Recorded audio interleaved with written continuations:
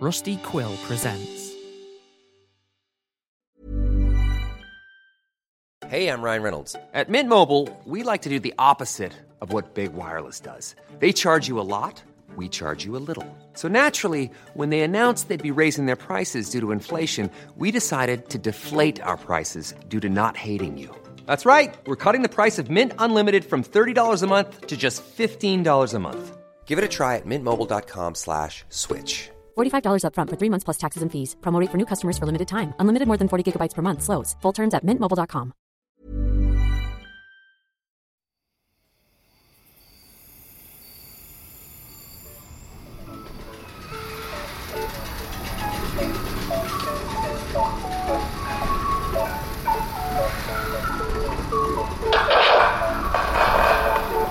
It seems like the terrors of the real world are most appealing to you, and for good reason. Oftentimes we find ourselves laying awake at night, wondering if the sound creaking in the hall downstairs is just the house settling, or something else. Someone waiting for you to fall asleep. The terrors of the real world are what scare you. So share with us. Share with us the truths you hold, and let them become our truth as well.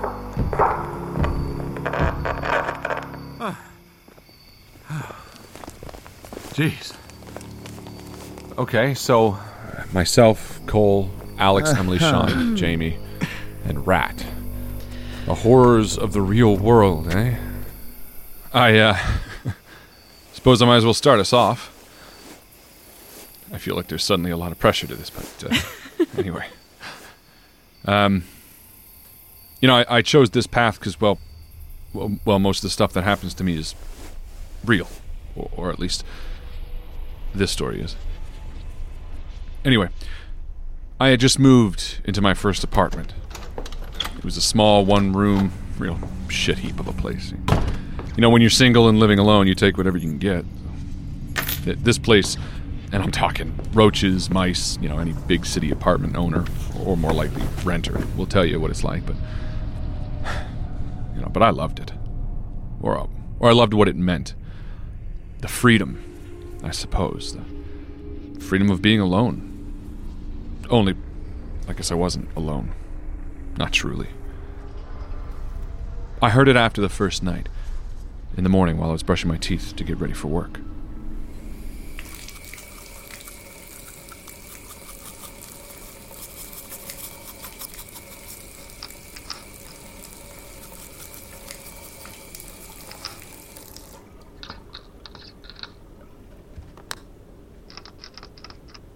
Hello?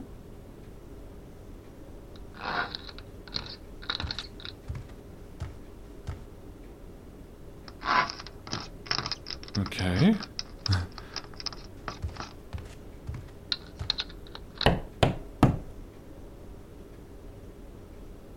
Weird.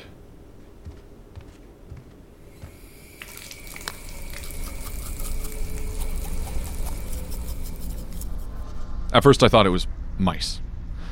Something small, animal-like, that was eating something else in the walls. It was a constant scratching, a tiny mouth eating something wet, once alive. I felt assured that was the case the night I came home from work, because it had moved. I was in the kitchen making dinner when I heard it this time. On the left, again, a scratching. What the hell are you? Skid! Get up! Go! Get! Get! Go! Get out! Go! Get! Get! Shut the fuck up in there! Sorry! That's when I realized it must be coming from my neighbor's apartment. So I tried to ignore it. We've all had animals, cats, like to pull at the wires, and I thought, well, some kitten must be having a field day while my neighbors are out, pulling at the wires that run in the walls, making them creak and scratch throughout. It was the only explanation that made sense to me, because I kept hearing it, the scratching at other places in the apartment. Annoying as it was, I was content to go about ignoring it, embracing the frustrations of a new renter. Then the headaches started. They came on slowly at first, waking up with migraines that felt like I couldn't hear the world, let alone focus on getting out of bed. These ear-splitting shoots of pain that would just wreck me. It would carry me throughout the day, even coming home to more and more. I was taking acetaminophen daily, and it felt like something was lingering with me. Something sinister. Eventually, I just asked the landlord, "Can we not see about, like, a gas leak, or..." If it was a gas leak, others would complain, I know. I'm just asking. It's been a week now, and I can barely... No one else complains but you, Harlan. No one else really... Okay, fine. Jesus fucking Christ. A neighbor who must have overheard pulled me aside that night and told me that the previous tenant had died. I found him lying in bed on a blood-soaked pillow. The police said it wasn't foul play, but didn't disclose the cause, and no one knew his family, so everyone just accepted that it was normal. But it didn't feel normal. That night I heard it again. Scratching. But this time from the ceiling. No, shut up. Shut up. No, shut up. Shut up. I tossed and turned as my head pounded. Nothing felt right. Nothing felt normal. The scratching was everywhere. And then as I lay on my bed, I could hear it. In my mattress. Something plucking at the threads, a deep tearing like strips of flesh from a rodent being peeled off one by one. By one. Somehow I fell asleep that night. And the next day I woke up to find blood on my pillow. I didn't sleep in the apartment that night, nor the next, but I couldn't shake the feeling. It wasn't a gas leak or mold. My friend who gave me the couch to sleep on, every morning they saw me, waking up just the same, if not worse, and then worse. Every morning, blood dotting the pillow. I made an appointment with my doctor after that first morning with the blood on my pillow, but it took 3 days of agony to see him. But finally I did. And you hear the scratching of the walls everywhere? Yeah, but mainly my apartment. How have you been sleeping? Yes, I told you that. I've been sleeping, just not I know. very well. Let me ask you a question. Yeah. When you hear this, is it always on one side? How do you mean? Left or right of the wall? Left. Mainly left. And your pain stronger on the left? Somewhat. Okay. Can I check your ear? My ears. From my left ear, the doctor pulled a burrowed insect. It had crawled in there the night I first arrived and chewed away at my inner ear. The doctor said he'd never seen an insect so deep, so hungry. To this day, every time I hear something from my left, I can almost feel the tiny mandibles gnawing, chewing, feasting their way from the inside out of my ear canal. And sometimes, late at night, when I'm lying in the silence of my room and I hear something stir, I wonder if it didn't lay eggs. Anyway. Holy shit. Yeah. Holy shit. Jesus. That's scary. Did that really happen? Okay, my only question is, how are you still here? Like, how are you alive? Bug took its time, I guess. Alright, well, who's next? Jamie, you take it. Me? You always got fun stories. Okay, I wanted to try something new. Are You Afraid of the Dark is old news. So, here it goes. Good evening, ghouls and boils. Have I got a gory... Excuse me, I misspoke. Jesus Christ. Story for you. That got a little British. Sorry. Well, anyways, this story is called Get Up.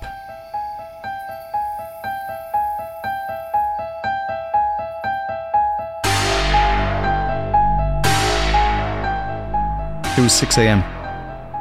I was finally getting some sleep after my dog abruptly woke me up at 3:30 by jumping up on the bed and licking my face.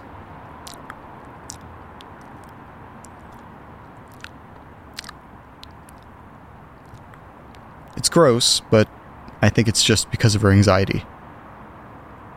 See, we just moved to California from the East Coast for work, and she is still adjusting.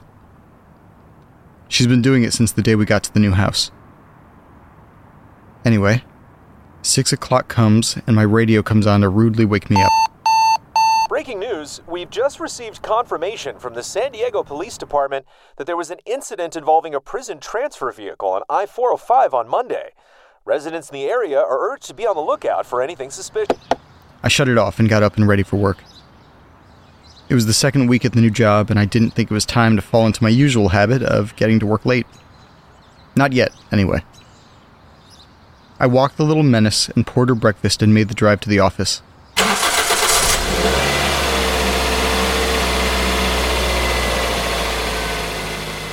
It was just your average workday. No more stressful than any of the other days have been so far. I got home from work and pretty much immediately passed out. For some reason, sitting in an office all day makes my body much more exhausted than my old job working in a warehouse. It really doesn't make any sense. I'm in a deep sleep, and then of course, out of nowhere, I laid there for a few minutes trying to ignore her, hoping I was just imagining it. But then I realized I was being a bad dog dad and I should probably get up. "It's okay, girl. I'm getting up. We'll go outside," I said. Then I reached for the switch on my lamp and turned it on before I slowly got up. And I was really surprised to see my dog just laying there, sleeping in her bed in the corner of the room. Did I pass out for a bit immediately after she woke me up? Usually she's persistent when she wants something.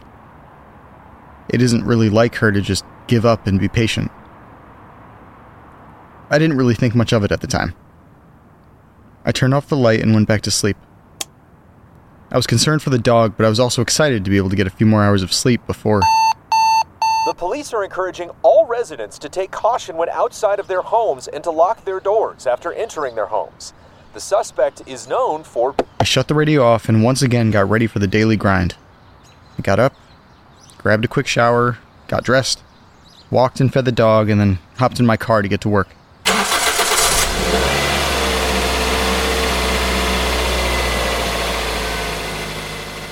I couldn't really focus at work that day. I was worried about my dog.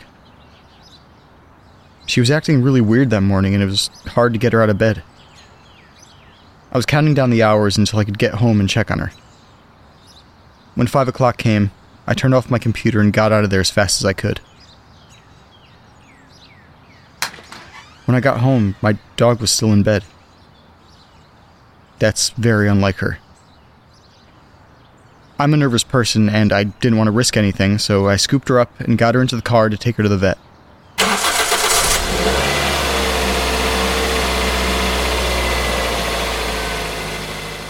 I described to them how she's been acting recently, and the vet thought the best thing to do would be to keep her overnight for observation, just to be safe.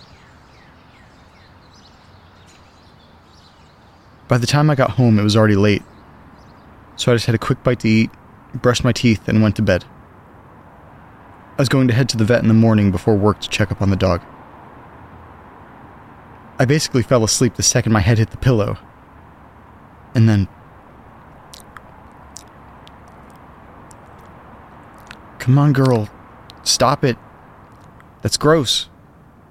I'll take you out soon. Go back to bed," I said.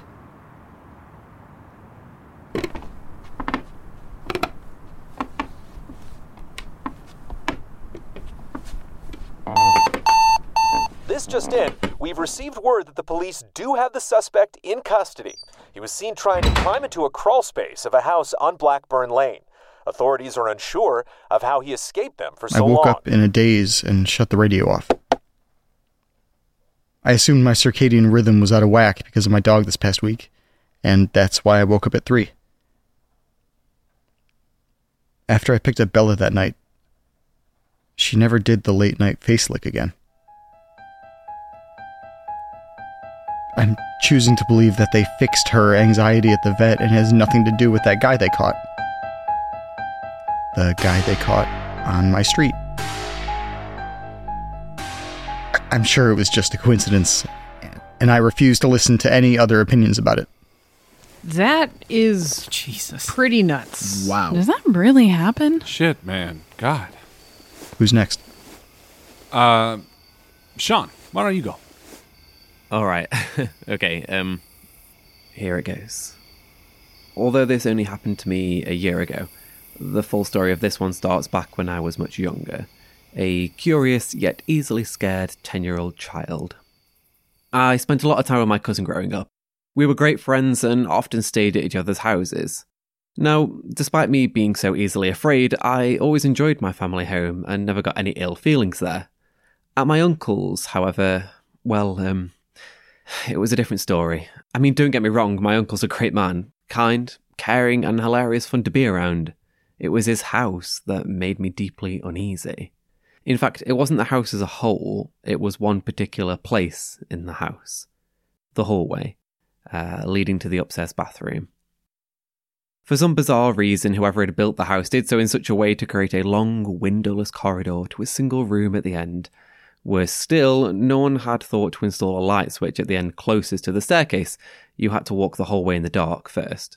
Paired with the lack of natural light, it created a very uninviting atmosphere, no matter the time of day. I can still recall every step down that gloomy corridor feeling like the fuel of my nightmares. Sometimes my cousin, being aware of my fear, would creep down the corridor and turn the light off whilst I was in the bathroom.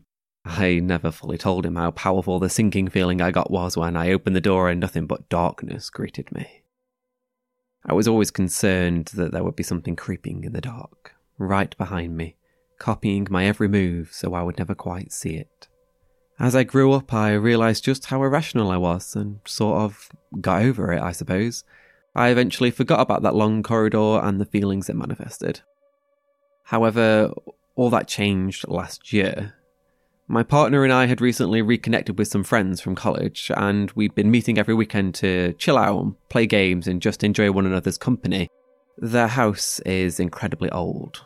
Hundreds of years, in fact. And it's large, too. Old houses have always made me uncomfortable. Their long and mostly unknown history, paired with creaking floorboards and small windows, really fuel my overactive imagination. But I'm an adult now. I can deal with this shit, right? Wrong. One of the first times we visited, they gave us the grand tour. Old and creepy? Sure. But pleasant enough. Especially as they'd begun to modernise some of it. All that changed though when we were taken upstairs and shown to a long, drawn-out corridor that led, of course, to their bathroom. In an instant, a flood of fear and dread drowned my every thought and my throat tightened. At that moment, I was 10 years old again, terrified of a gloomy corridor. My friends soon noticed my panic and we managed to laugh it off and carry on. I was distracted all evening though. In my fear-ridden mind, I soon resolved that I couldn't possibly use their toilet. Stupid, I know. It was just a corridor. Unfortunately, though, as I'm sure you all know by now, that's never the case with these things, is it? The next time we visited, it dawned on me quite quickly that I was going to have to use their bathroom at some point. Everyone's got to pee, right? I psyched myself up and let them know I'd be back in a moment, just nipping to the loo. Unfortunately for me, my friends are very perceptive and can read me like a book. They knew I was scared. Don't let the last drone of the house get you. She tied up there, you know. Oh, and watch out for that loft hatch that's in the corridor. Yeah, we've still not been able to open it, so we're not quite sure what's up there. They both said with a smirk. I did my best to ignore them, but the panic must have been visible on my face. Still, I'd made my decision and I was sticking to it. The fears of my childhood were not about to get the better of me. So, up the stairs I headed, one creaking step at a time. Luckily, unlike my uncle's house, the light switch was at this end of the corridor. But just before I flicked it on, I saw the deep, dark outline of the loft hatch. It was clearly set apart from the rest of the darkness by a few shades of black. Unfortunately, as I flicked the switch and light flooded the corridor, the sense of dread was only temporarily dispelled. In their renovations, they'd only partly removed the wallpaper here, and between the peeling remnants and some old nails jutting from the wall, it wasn't a comforting sight. I got this, I said to myself. As I walked down that corridor, ears twitching at every sound, I couldn't help but keep checking over my shoulder, just like I did as a child. Soon, though, I was at the end, grasping the door handle to the bathroom. I jumped when I swung the door open, as an ill-timed burst of laughter erupted from my friends downstairs. When it came time to leave the room, knowing I'd have to walk down that corridor again, I psyched myself up once more, and foolishly feeling confident, I grasped the door handle and swung it open, revealing an ocean of darkness. All the air in my lungs vanished, and I was left breathlessly paralysed in the doorway. After a few moments, I came to my senses a little more and managed to rationalise the situation. It was my friends. Clearly, they were playing a joke on me. "Nath!" I called out. "Nath, you dick, turn the light back on!" Nothing. In fact, it was more than nothing. The silence that awaited the last reverberations of my echoing voice was palpable. I could no longer hear the dull echoes of their conversation from downstairs, and though I knew my heart was pounding, I could hear nothing but a dull, muted thud. I didn't know what to do, didn't know how to react. I just stood there, staring into the abyss, the pale light of the bathroom barely reaching past the first metre of the hallway, and it just seemed to stretch on, and on. Okay, I breathed to myself shakily. The corridor is only about 9 to 10 metres. A quick dash following the wall and I'll be at the switch. 3, 2... I ran. 5 steps, 10, 20... Thoughts were racing through my mind. I should be there. I should be at the end. No, this can't be right. I should be at the end, goddammit. I turned around, looking for the light of the bathroom to reaffirm the distance travelled, only to catch sight of something that nearly knocked me off my feet. There, silhouetted by the light behind it, stood a human-like figure.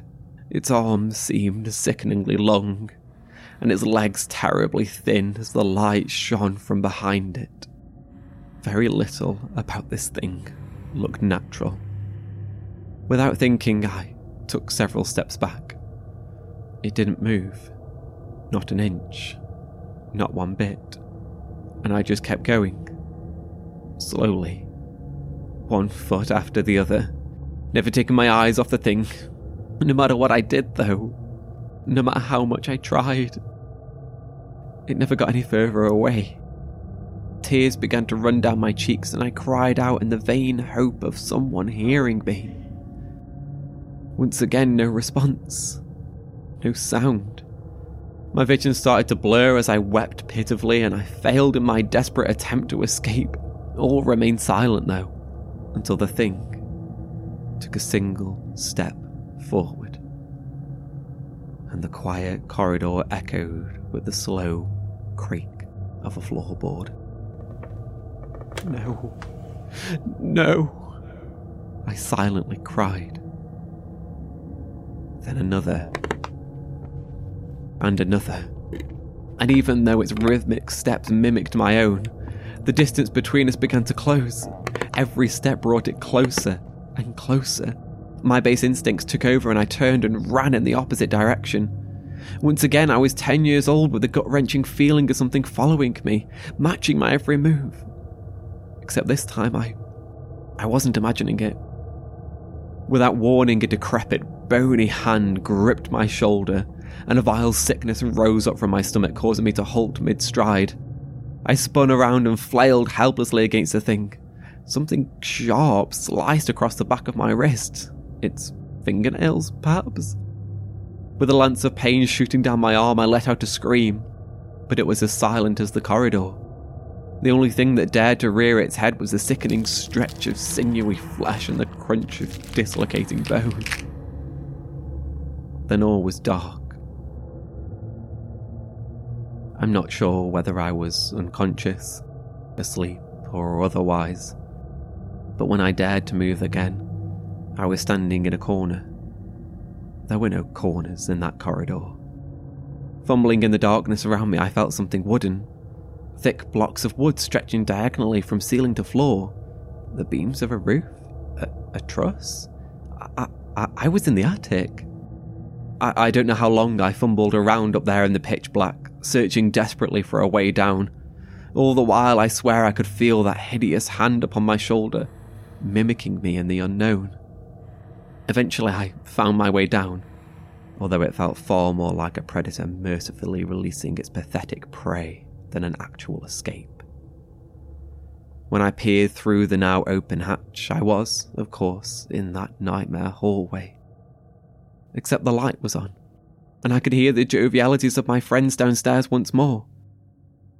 I climbed down and stumbled down the stairs.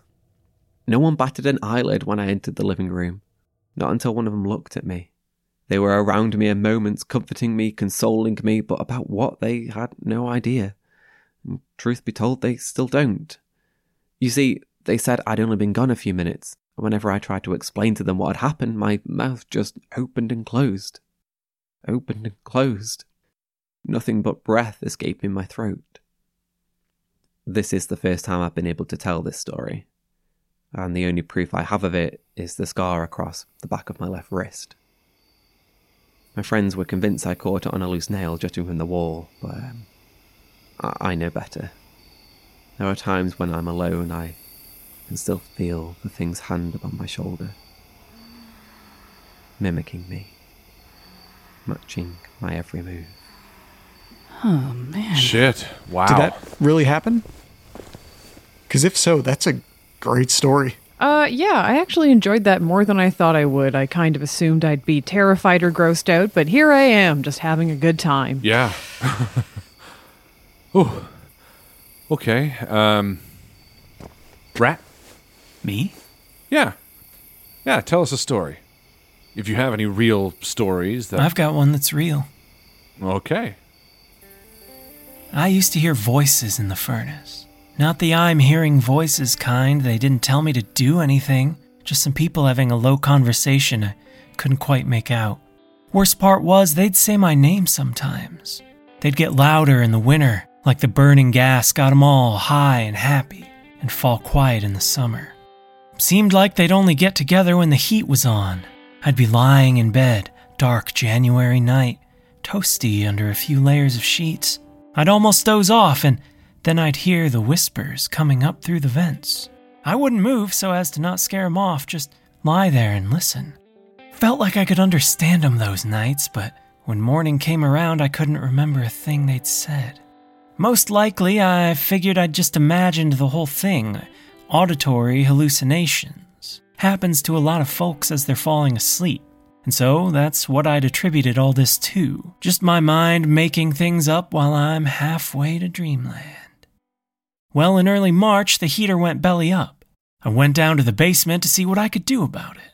The lights don't work down there, not all the way, anyway. So I had my flashlight and screwdriver in tow. I set the flashlight on the edge of the dryer and took out the old air filter. Thing was full of dust. Must have been in there a while, I thought, but the date written in marker on the edge reminded me. I had changed the filter back in November.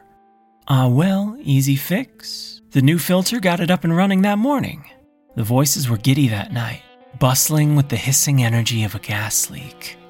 Not 2 weeks later, though, furnace shut down again. What could it be this time? The filter looked absolutely riddled with dust. So soon, too. I shook it a bit just to see, and a plume of fine gray billowed out and floated to the ground.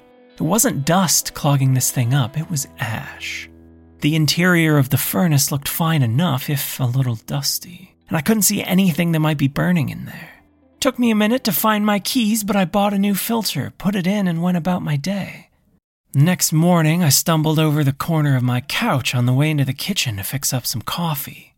I stood up and moved the sofa back against the wall. In doing so, I spotted a bit of ash near the basement door. It must have stuck to my boots during the previous day's repairs. I swept up the ash and dumped it in the garbage. Things started getting peculiar when I found more the following day.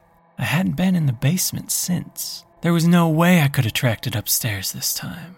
Now, I lived alone back then, no pets either.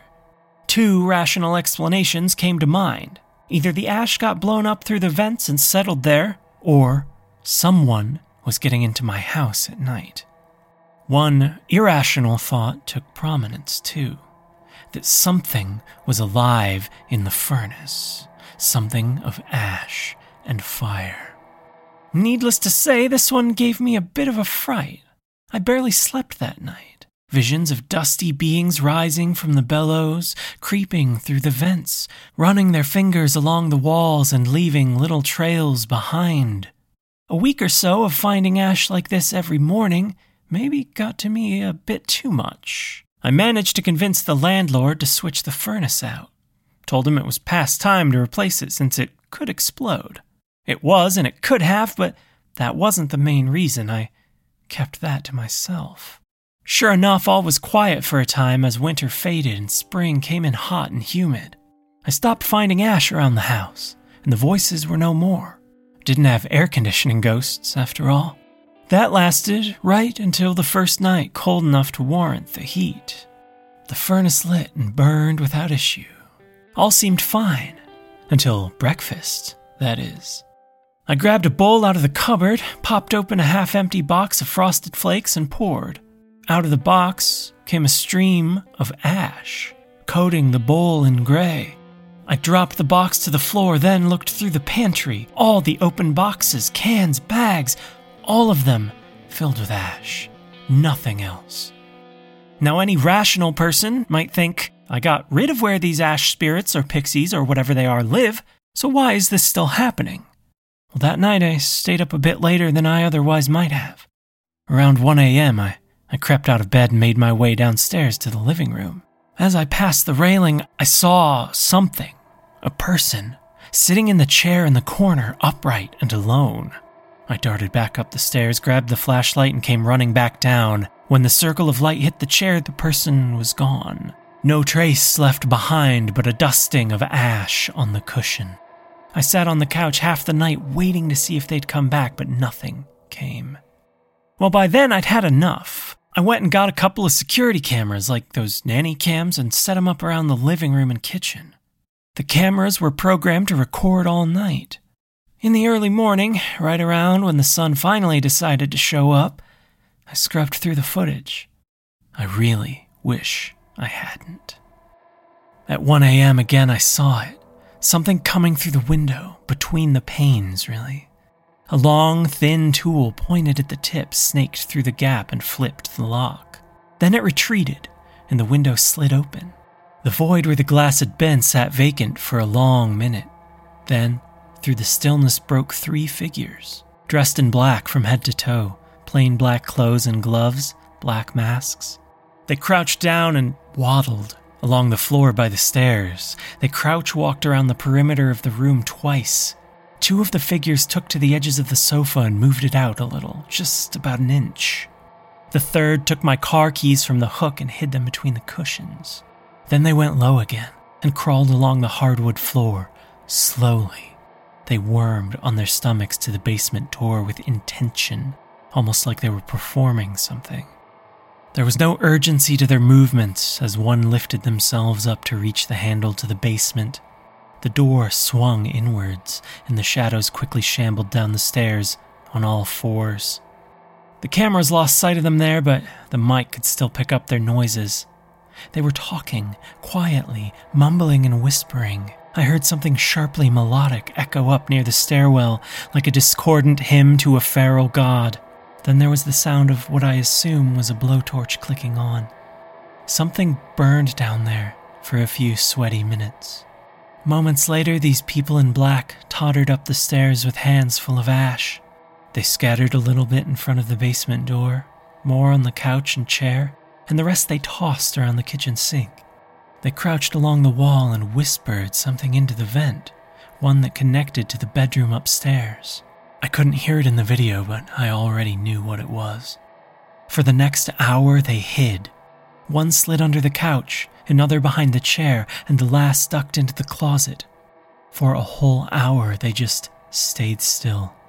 I thought back on the time I caught one of them, how that whole night I spent on the couch. They must have been in the same room, maybe only inches away, hiding just out of sight. And then, just as they'd come in, they left. Each one crawled back out through the window. Then they slid it closed and locked it from the outside with that same thin, sharp instrument. And that was that. There was no logic to it, these figures coming in, hiding my keys, moving my things, scattering hash. And whatever was happening in the basement, just no logic at all. I went to the cops with the video, but they were about as useful as concrete swim trunks. Big surprise. No identifying features, no fingerprints left behind. These folks knew what they were doing. I changed the locks on the doors that day. I put wooden planks in the windowsill so the pane couldn't even open if it was unlocked. I moved out as soon as I could. I never heard the voices in the vents again. Still a little freaked out by Ash when I see it, to be honest. All right, that's neat. Jesus, mad. Wow. Wow, that was a great story. That's mad. You know what? I'm proud of you. What about you next? My turn? Yeah, Cole. Tell us a story. What do you got? Well, you all know that I just launched my new podcast, Tiny Terrors, right? Yeah. Yeah, okay, well, for good reason. Things have sort of taken on a life of their own beyond my control. It all started with a story I wrote for the show called Pierogi.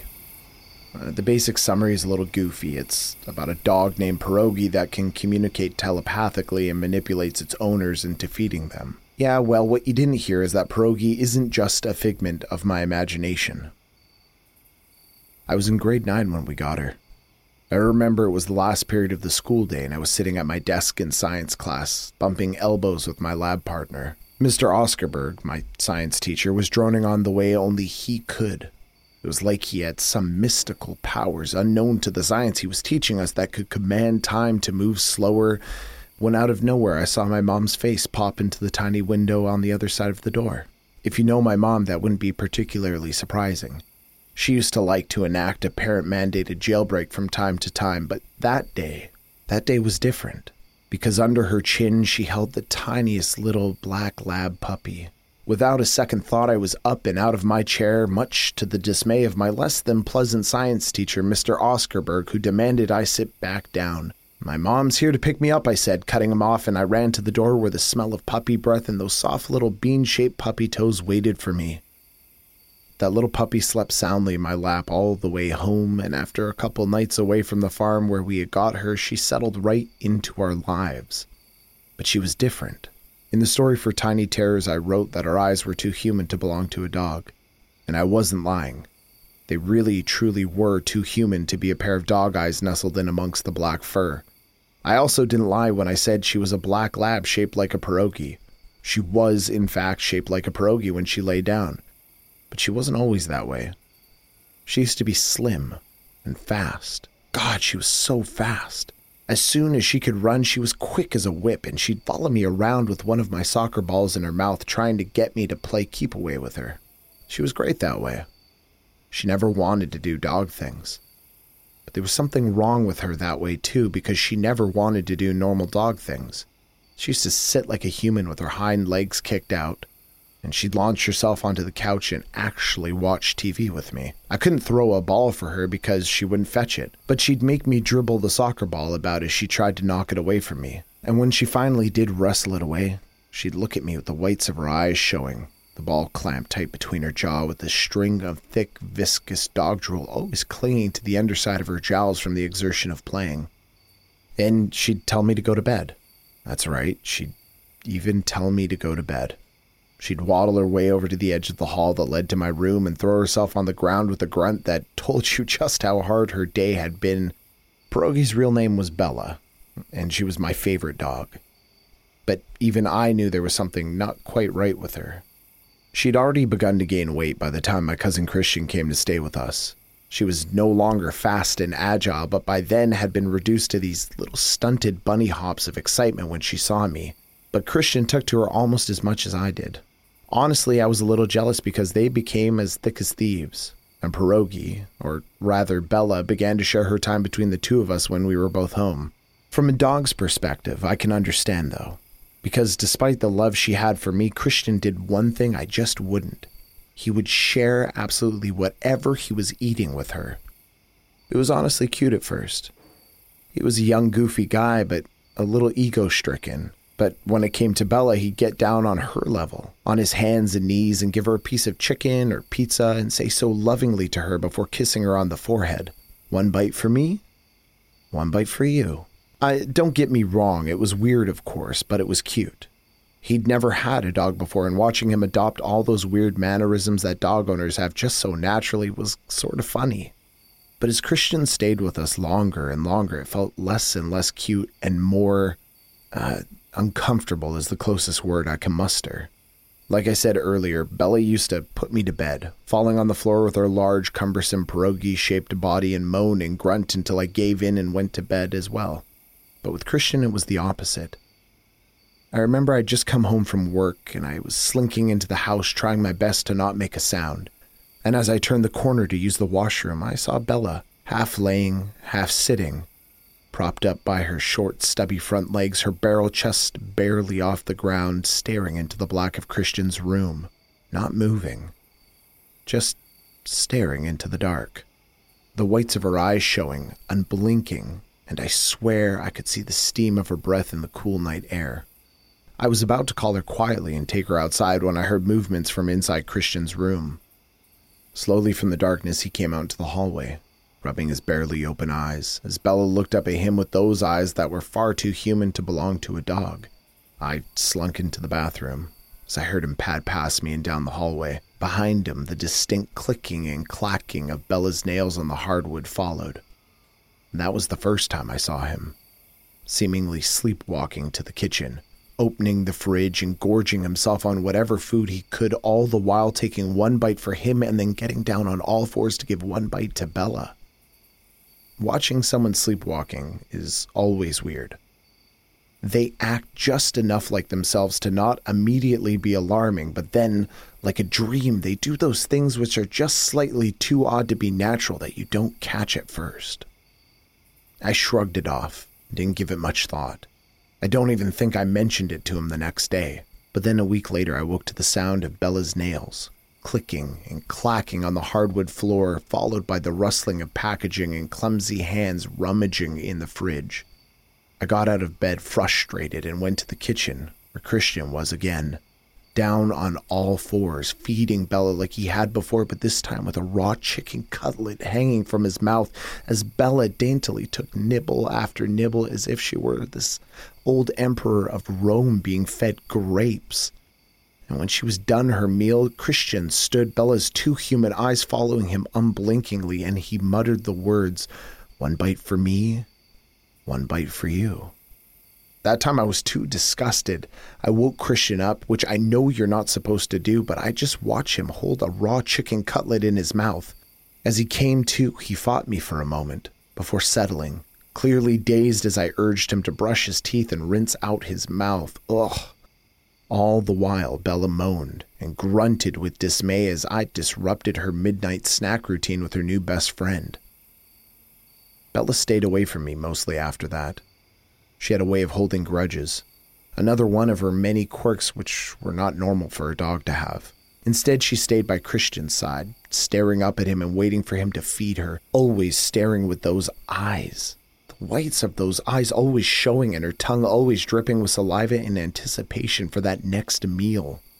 Now, why Christian came to stay with us is entirely private. But I can say that when he begged my mom to send him home, tears in his eyes, the pleading of his homesickness wasn't enough to overcome the personal situation that had originally sent him to live with us. And so he was stuck with us. And I didn't sleep much after that night, as I was always waiting to hear the clicking and clacking of Bella's nails and the sound of the fridge being pulled apart. But it stopped for a while. A long while. and Christian settled back in, and I didn't hear him speak those words to Bella anymore at dinner time. 1 bite for me, 1 bite for you. I'd nearly put it behind me. I'd started to sleep more soundly. I was no longer anticipating the next time I'd have to rush to wash the raw prickled chicken skin from his mouth. But then it happened again. 2:34 a.m. I remember picking up my phone and rubbing the sleep from my eyes, seeing the blurry numbers. It was the rain of kibble falling on the hardwood floor that woke me, and I sprung from bed clumsily to run and stop whatever chaos was happening in the kitchen, and I sighed, frustrated, angry, fed up with Christian. But as I turned the corner, I stopped dead in my tracks. Bella sat there, staring, unblinking, with those eyes that I cannot stress enough were too human to belong to a dog, just staring at Christian, who was down on all fours. But this time his eyes were wide open as well, staring back at Bella, bloodshot and tears streaming down his cheeks. 1 bite for me, 1 bite for you. His voice sounded parched and strained, as if he'd been screaming, as if someone blew air up his windpipe from deep inside of him, playing his vocal cords like a clarinet made of cartilage and skin. 1 bite for me and 1 bite for you, he repeated before lowering his face into a mountain of kibble poured on the floor.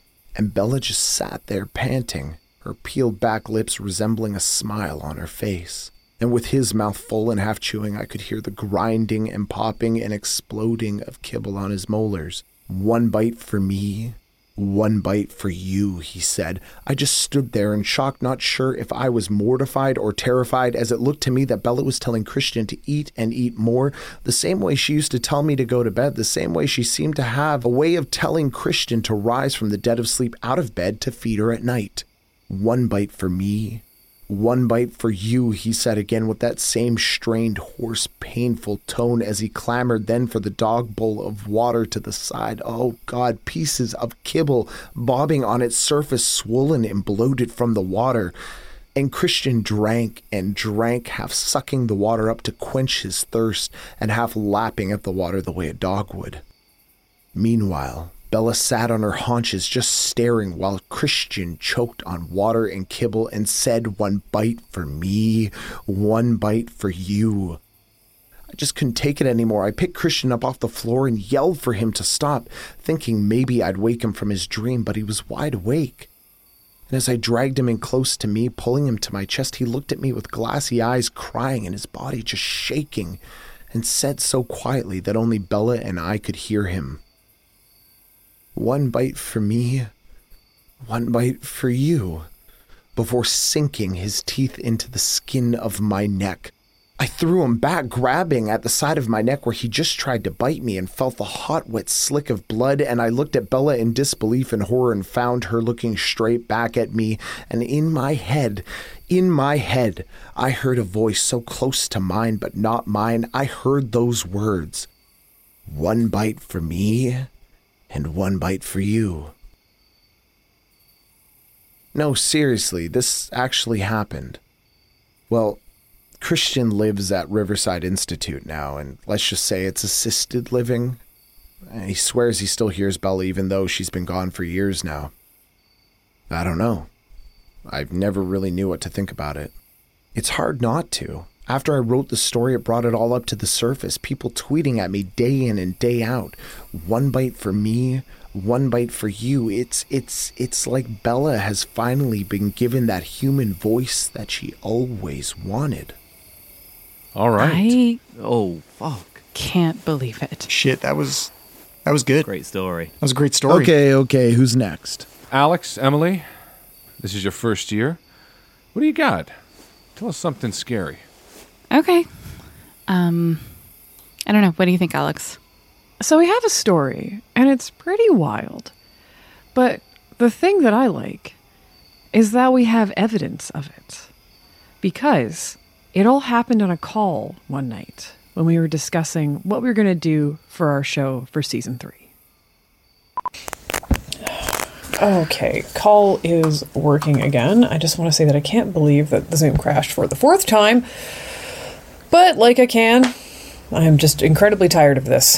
All right, sorry, Emily, what were you saying? I think Claire should kill him. What? It'll take their arc full circle. I don't want Claire to kill Austin Bird. You're no fun. I'm super fun. Loads, even. Just a cornucopia of joy. Not right now, you're not. I'm sorry. I'm just exhausted. Ugh, work is absolutely crushing me right now. Ian, you there? Yep. Are you listening? Huh? Great. Season 3 ideas. We have the back half done, but we need some ideas for that middle section. So, like, anything. Just, if you got anything, just sort of, like, toss it out. Let's just go. Let's plot ideas. Musical episode. Into it? Zombie episode? It's just very 2009. Okay. Downton Abbey. Parody. Yes, please, that one. I want to be a fancy man. I have to admit, I haven't really watched the show. I have. Do you want to write it? No. Okay, then. I'm going to file that under a maybe. Alright. Hey, Ian, isn't it, like, creepy being at the studio that late? Yeah, but what choice do I have? The mixing boards never sleep, and apparently neither do I. Yee, hopefully you can leave soon. Yeah, I'm ready to get out of here. Let's finish this up. Okay, alright. Oh, my back. I have some good ideas here. Some stuff from earlier, some of the more out there ones, and a couple that have just really big unhinged energy. But I think we're fine to move forward with what we've got, and the rest we can just kind of feel it out. Yeah, I think it'll be fine. The stupid CCTV doorbell camera feed thing keeps popping up. Doesn't that mean someone's outside? Well, no one is, and this thing is buggy as hell. It's popping up all over the session and messing with my edit. Come on. That is unsettling. Oh, I might have something we could use. Like, a story idea we could work with. Okay, give it to me. I went to a friend's the other day for a bonfire, and something really unsettling happened. Already got fire involved? That's a good start. She lives in this really old house up in the Junction neighborhood. Apparently, it's one of the oldest houses in the area. My friend actually had a historian contact her. He thinks her house used to operate as a brothel, which is super interesting, but in kind of a creepy twist, he also thinks her house might be connected to the other old houses in the neighborhood by a series of tunnels. They would have been used to smuggle alcohol to the horse track and back during Prohibition.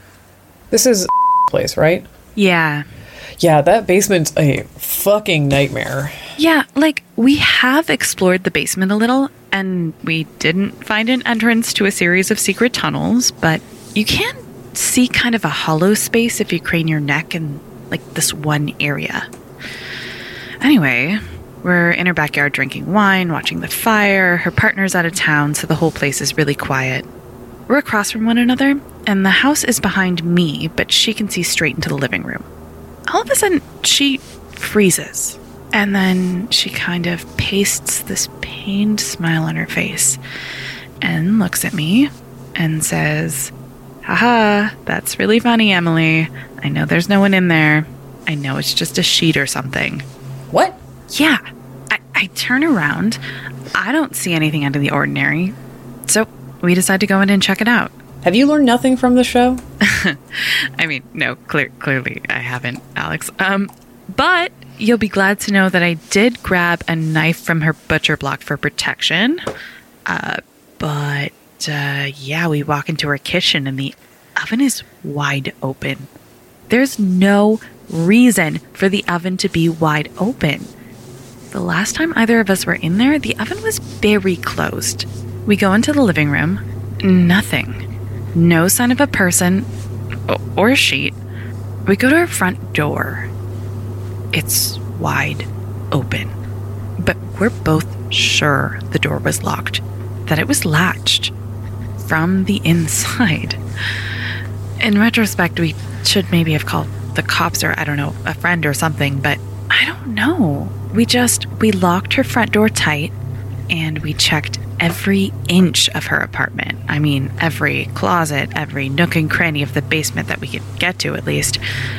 And there was just nothing. I would just move out. I would just leave.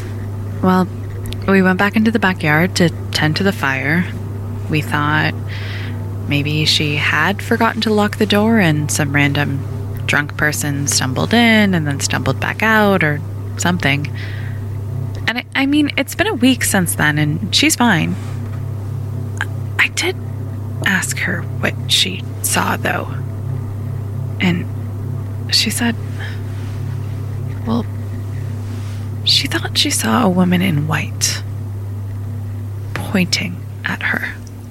That is freaky. That I don't like that. Yeah, I still stand by her just moving out. In this economy? Good point, but I think we could use like part of that at the very least. Like it's cool, it's weird, it's spooky. Thoughts, Ian? Anything? Sorry, there's a man outside. Outside the building? Yeah, I noticed him like 30 seconds ago. He's just standing outside the front door. Did he ring the doorbell? Nope. Just... Yeah, I don't know. It's weird. He's just staring through the glass. Okay. That's creepy. Hopefully he'll leave soon because, yikes. Is anyone else at the studio with you? No, I'm here alone. Okay, just keep an eye on it. Yeah, I'm gonna start packing my stuff anyway. What were we talking about? We were working on that spooky idea of yours. Right. Sorry, just hearing about the creepy man outside really threw me. Not helping. Sorry. Yeah. Okay, I've made notes. Me too. Ian, you good? Is the scary man still out there? I don't know, is he? Yes.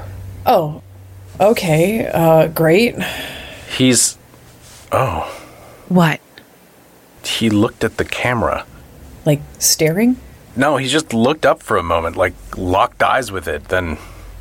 Okay, maybe I'll take the fire escape out. Yeah, scale the building if you have to. Jesus Christ. Okay, can you, text Alex when you get home or something? Maybe so we can be sure this guy hasn't found you and skinned you? Again, not helping. Sorry.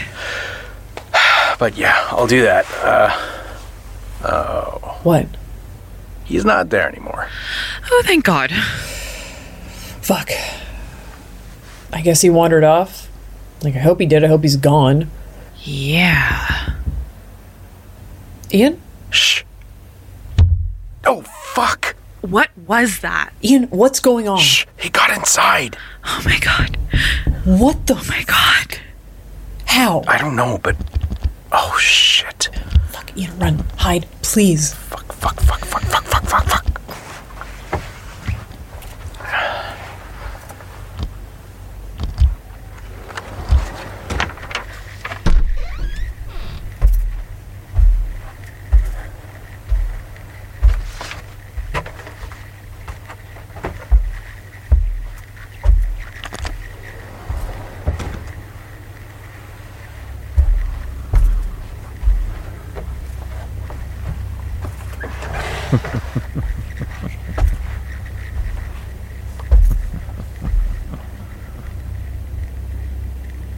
Get the fuck out of there now!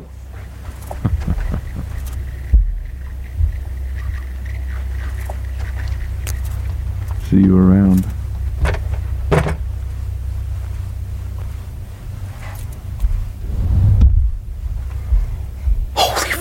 Holy fuck. Holy shit, he was so close to where I was hiding. Are you okay? I'm freaked out, that's what I am. Did he do anything? I don't know, I don't want to check, I just want to go home. Wait. What is it? I don't know, there's this weird black oily smear on the mouse. I don't know, I don't want to touch it. There is no world in which you should touch that. Yeah. Ian, get out of there and let me know when you're home safe, okay? Yeah. Holy fuck. Wow. Holy shit, that's scary. Wow. Did that really happen? All right. Well, I Jesus. guess that's it, right? Everyone's done. That's it for us. Did we make it? Good job, everyone. All right, guys. Oh, it's pretty great. Should we head back and find the others? I'm here for I it. can't believe it. So? I can't What do believe you it. think? I don't know if this is embarrassing to say. Your but I'm story. saying Your story got me. Your story got me too. Is that sad? I'm scared shitless. No. I don't think so. I can't believe it. You guys like me, right? Hey! How'd your group fare? Pretty spooky. Yours? Oh, they were fantastic. Chilled me right up. Yeah. Hey, Dylan, hang back. Hang back. So, are we going to tell them? No. Why? Because those were the rules, Dylan. Remember? It spoke to both of us. Bring them here, get them to talk, tell their stories. Do you think it was satisfied? Do you think we did enough? It let them leave, didn't it? I haven't stopped having the dream, though. Me neither. Look, we keep it satisfied. Right. Then we'll do it again next year. They believed me. They believed us. We just keep doing what it says. Doing what it wants. Until it wakes.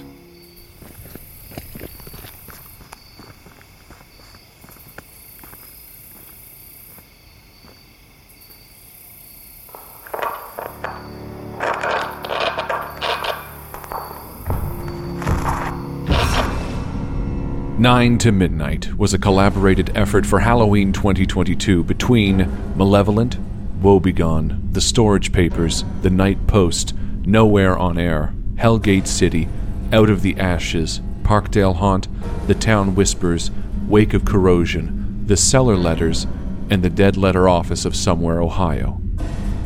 Each story was written, performed, and edited by one of the shows listed above. Check the notes for information and links you can follow to listen to each show. 9 to Midnight was written by Harlan Guthrie and featured Dylan Griggs, Jeremy Enfinger, Nathan Lunsford, Ray Lundberg, Jess Syrett, Kevin Barry, Vincent C. Davis, Alex Nersall, Emily Kellogg, Cole Weavers, Sean Pellington, Jamie Petronis, Rat Grimes, Harlan Guthrie, and Alexander Newell. 9 to Midnight was produced, directed, and edited by Harlan Guthrie. 9 to Midnight original theme composed and recorded by Harlan Guthrie. Special thanks to Alex Newell and Rusty Quill. See you next year.